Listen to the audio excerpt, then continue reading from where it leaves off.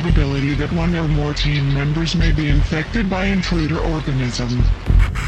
75%. Projection: if intruder organism reaches civilized areas, entire world population infected 27,000 hours from first contact.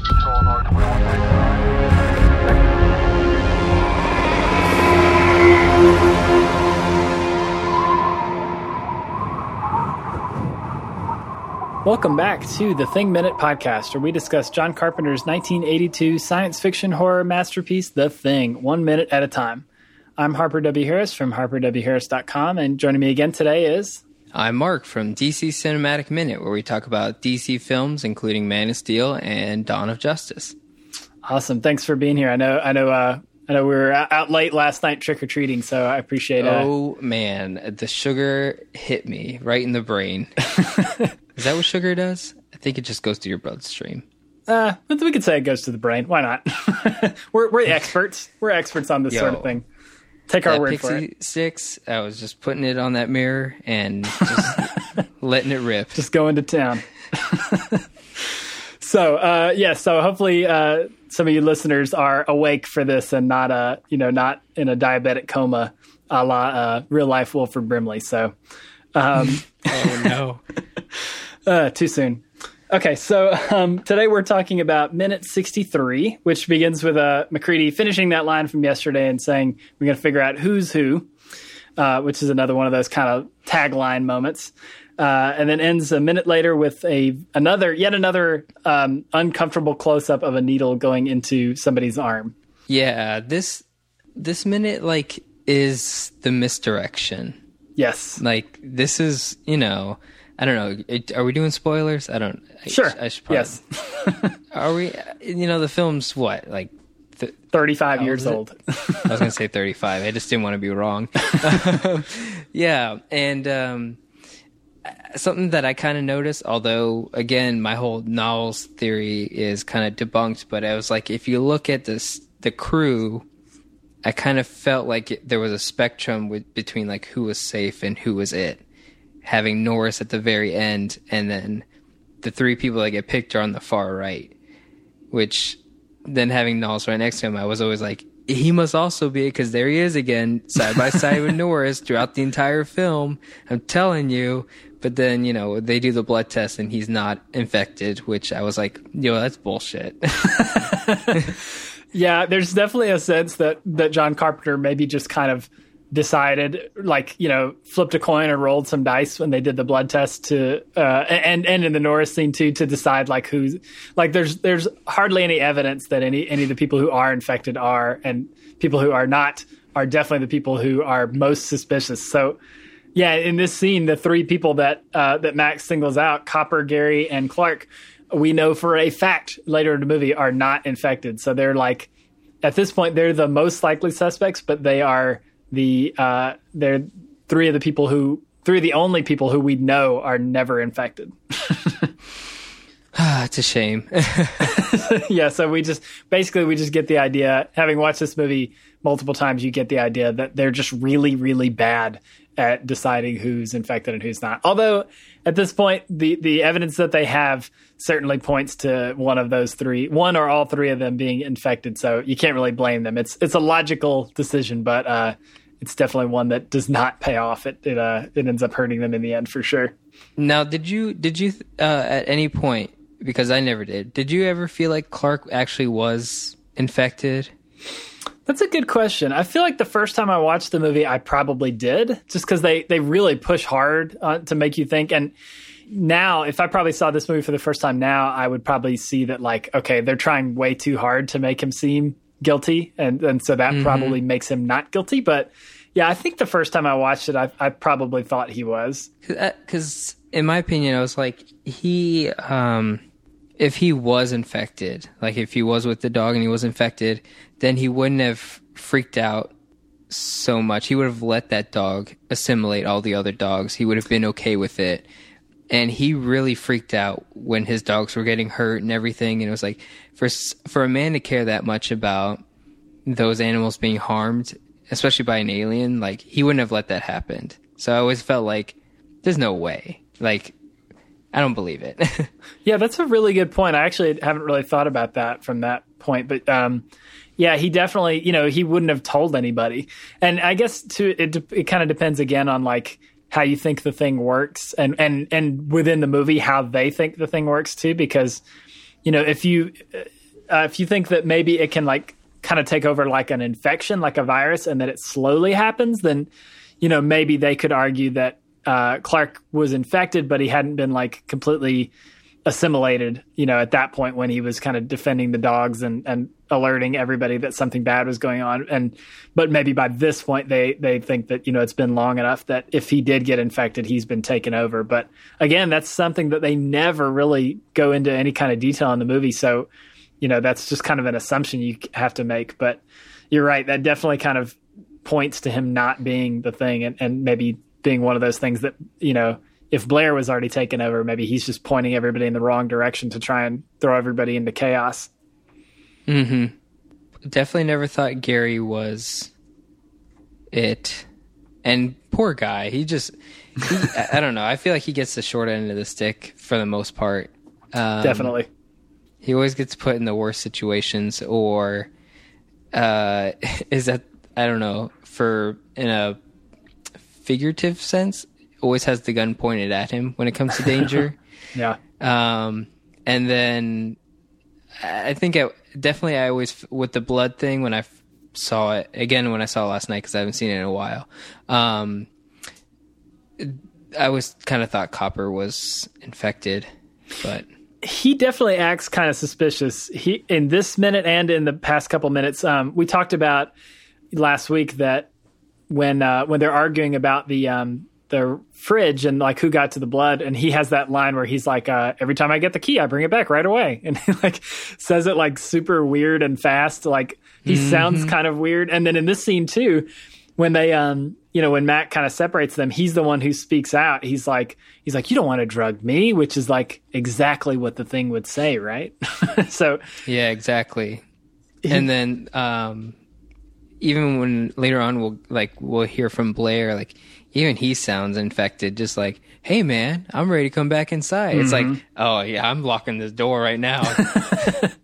Yeah, there's definitely, this is such a cool movie because most of the time when you have those kind of lines that stand out and seem a little suspicious, you never get to know whether you were right or wrong. Like you just kind of have to, it's very uneasy because you don't, the movie doesn't really confirm or deny those things until much later anyways. So you just kind of have to kind of take it on its own grounds. And yeah, this is definitely one of those moments where it's like, that is what the thing would say, right? Although it is probably also what a person who doesn't want to be like sedated and tied up would also say. Yeah. I'd definitely be one of those slit wrist kind of guys, or, Blair has like, I feel like I'm skipping ahead and you can cut this if you want. That's okay. But, Blair has like that noose in his little jail cell at one point in the film. Did someone put that there, or did he do that? Yeah, that's a good question. I actually, it's funny. I just found something in the script today when I was kind of looking into the parts for these minutes that talks a little bit about that. But I'll have to save that one. I'm not allowed to talk about it. Okay. But it is interesting, and yeah, that scene has always stuck out to me as like, just as a viewer, like wondering why that was there necessarily, whether he was planning on killing himself or whether somebody else was. Yeah, it is kind of odd. Okay. I just wanted to say that I think he was going to, and then he got assimilated and it was like, oh no, you don't. I dealt with slit wrists already, and one person got away with me. I'm not letting another person do it. So. Yeah, I think that's probably a pretty good read on it. That's probably pretty accurate. Yeah, so the only thing in this first half of the minute where they're kind of separating it, where they're still outside and they're kind of separating everybody out, Fuchs is once again like Fuchs needs a boost of self-confidence, I think, because he's always, this is the second time in the span of like 5 minutes where he's like, well, I can't do it without, first it's Blair and now it's Copper. It's like, dude, you're a biologist. You should be able to figure this out. Like, you got to stop relying on everybody else. Yeah. Again, you are touching on a note that I was just about to bring up, but because I was like, all right, I want to talk about Fuchs for a minute. 'Cause he's a tiny guy. Yeah, he's he real is short. I didn't notice that, but you're right. Him and Windows are definitely like the two kind of the shortest dudes there. But yeah, he's like, oh, but you can't sedate Doc because I need his help. I can't do this without him, and that's what kind of spurs Copper to be all like, you know, I'm not a prisoner. That whole line too, which is great. Yeah. Or, you know, if we don't know how this movie ends, you could be like, maybe the Thing is trying to defend another part of it. Yeah, like Fuchs is infected, you mean? Yeah, and he's like, oh, you can't burn off one of my, you know, assimilated brethren or something.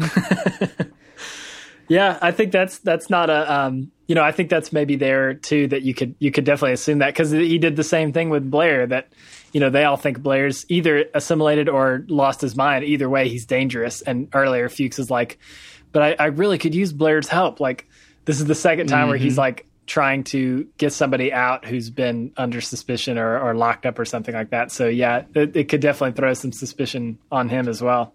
So yeah, from here we cut to inside where Norris is preparing this shot, and he's definitely not familiar with how to do it and is a little awkward with it. So which causes Copper to be like, just let me do it.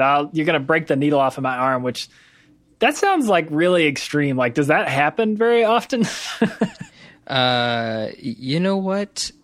I want to say no, but it's always like one of those things that it never really happens, but people always freak out about. And I think it cuts off right. He doesn't pull it out in this minute. Yeah. But when he does, well, I guess I'll save it for the next minute.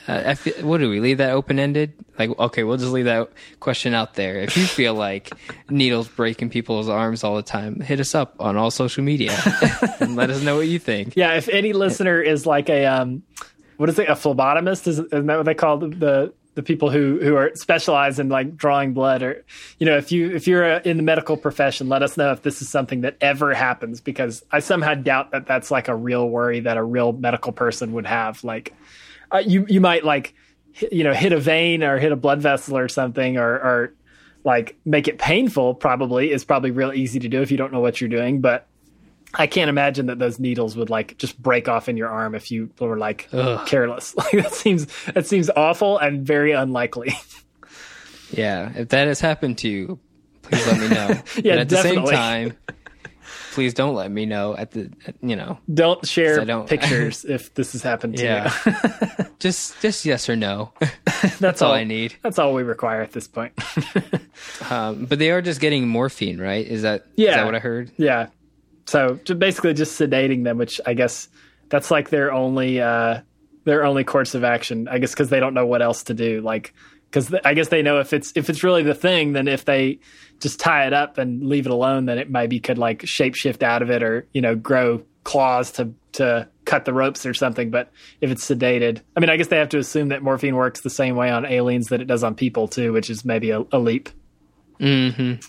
I'm just trying to. I'm looking through I'm literally going frame by frame with Norris delivering the shot of morphine, because it's like, given Norris's kind of fate in this film, it's like he's probably still Norris, but he's got one of those like cellular assimilation things going on. So I feel like it's not the Thing being like, oh, how do I deliver a shot of morphine? It's more like he actually is scared, and this is still Norris, but there's still part of him that's infected, kind of.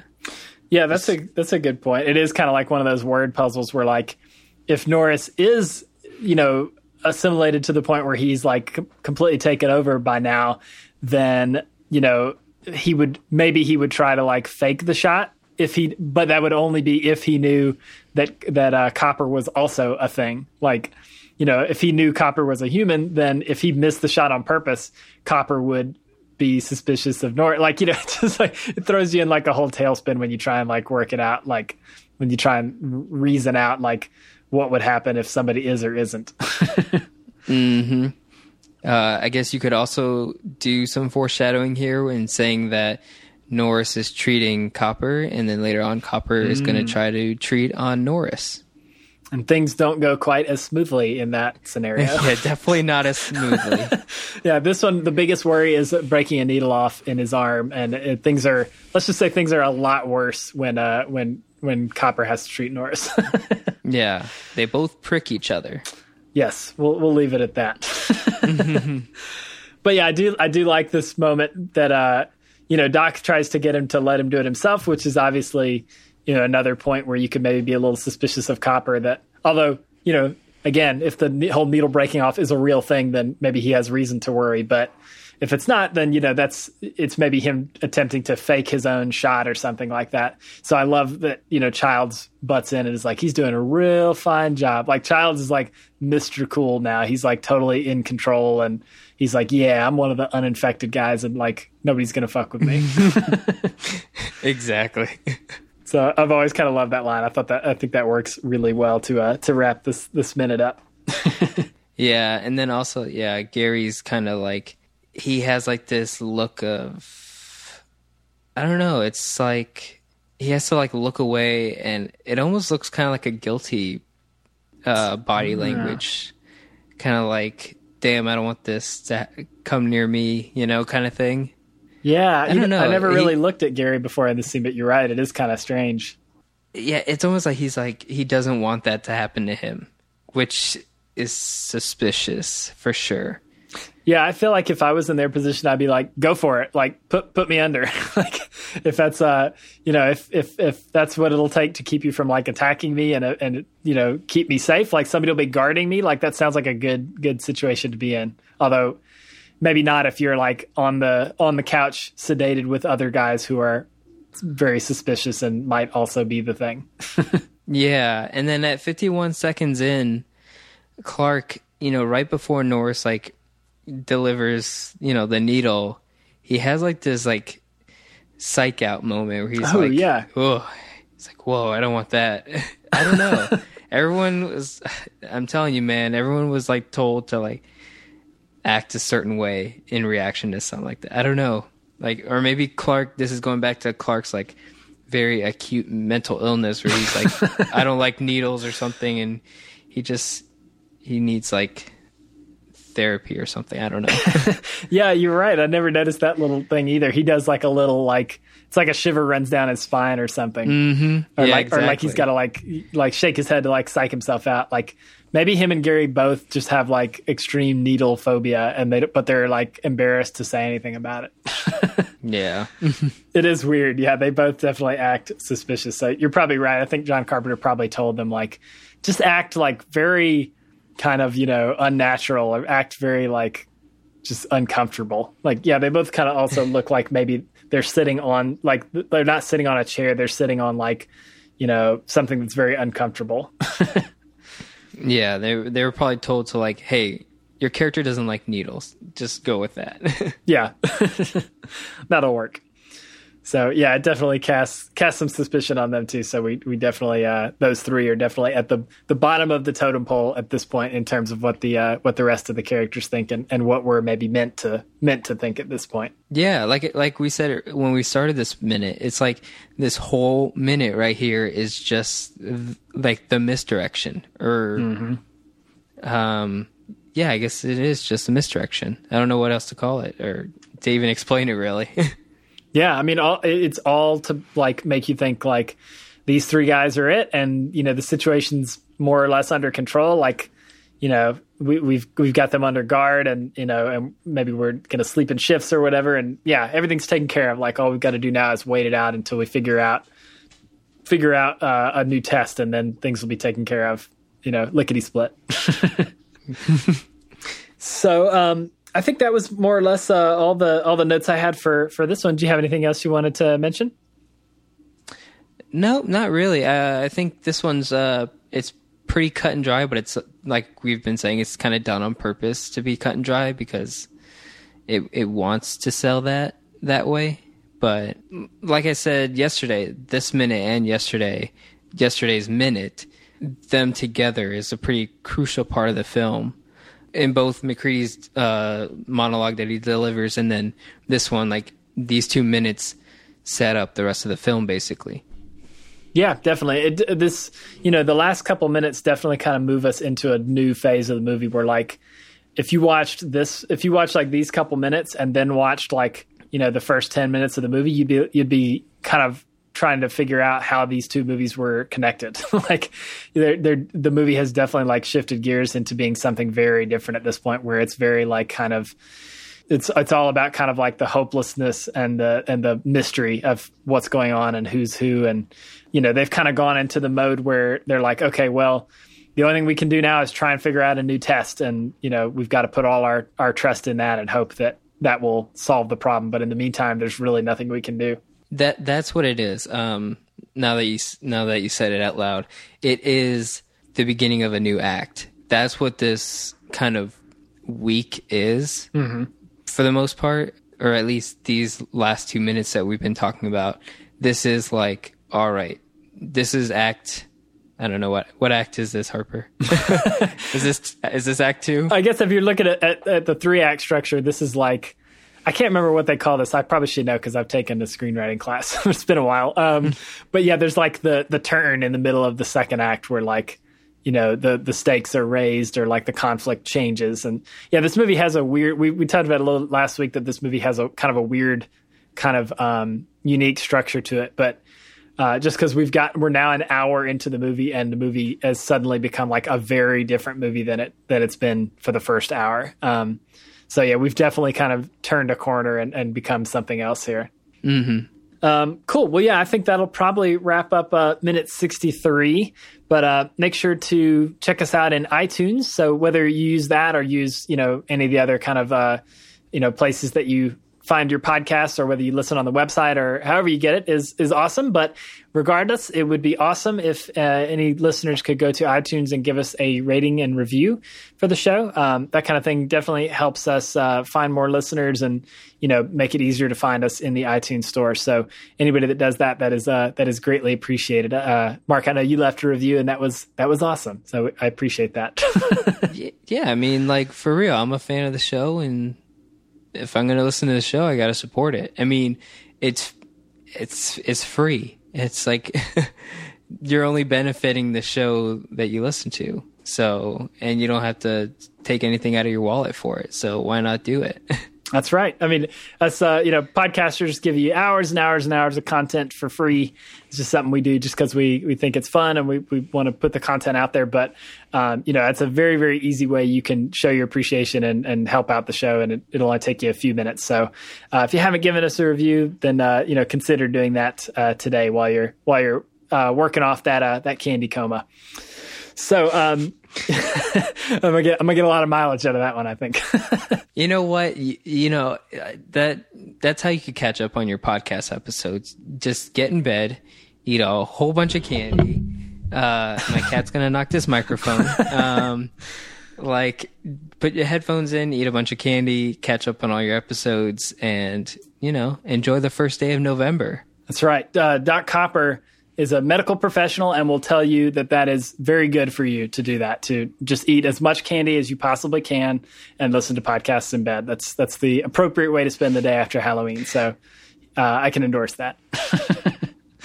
So while you're doing that, while you're, hopefully if you don't need actual medical attention from doing what I just suggested you do, you can come back tomorrow for another episode of The Thing Minutes.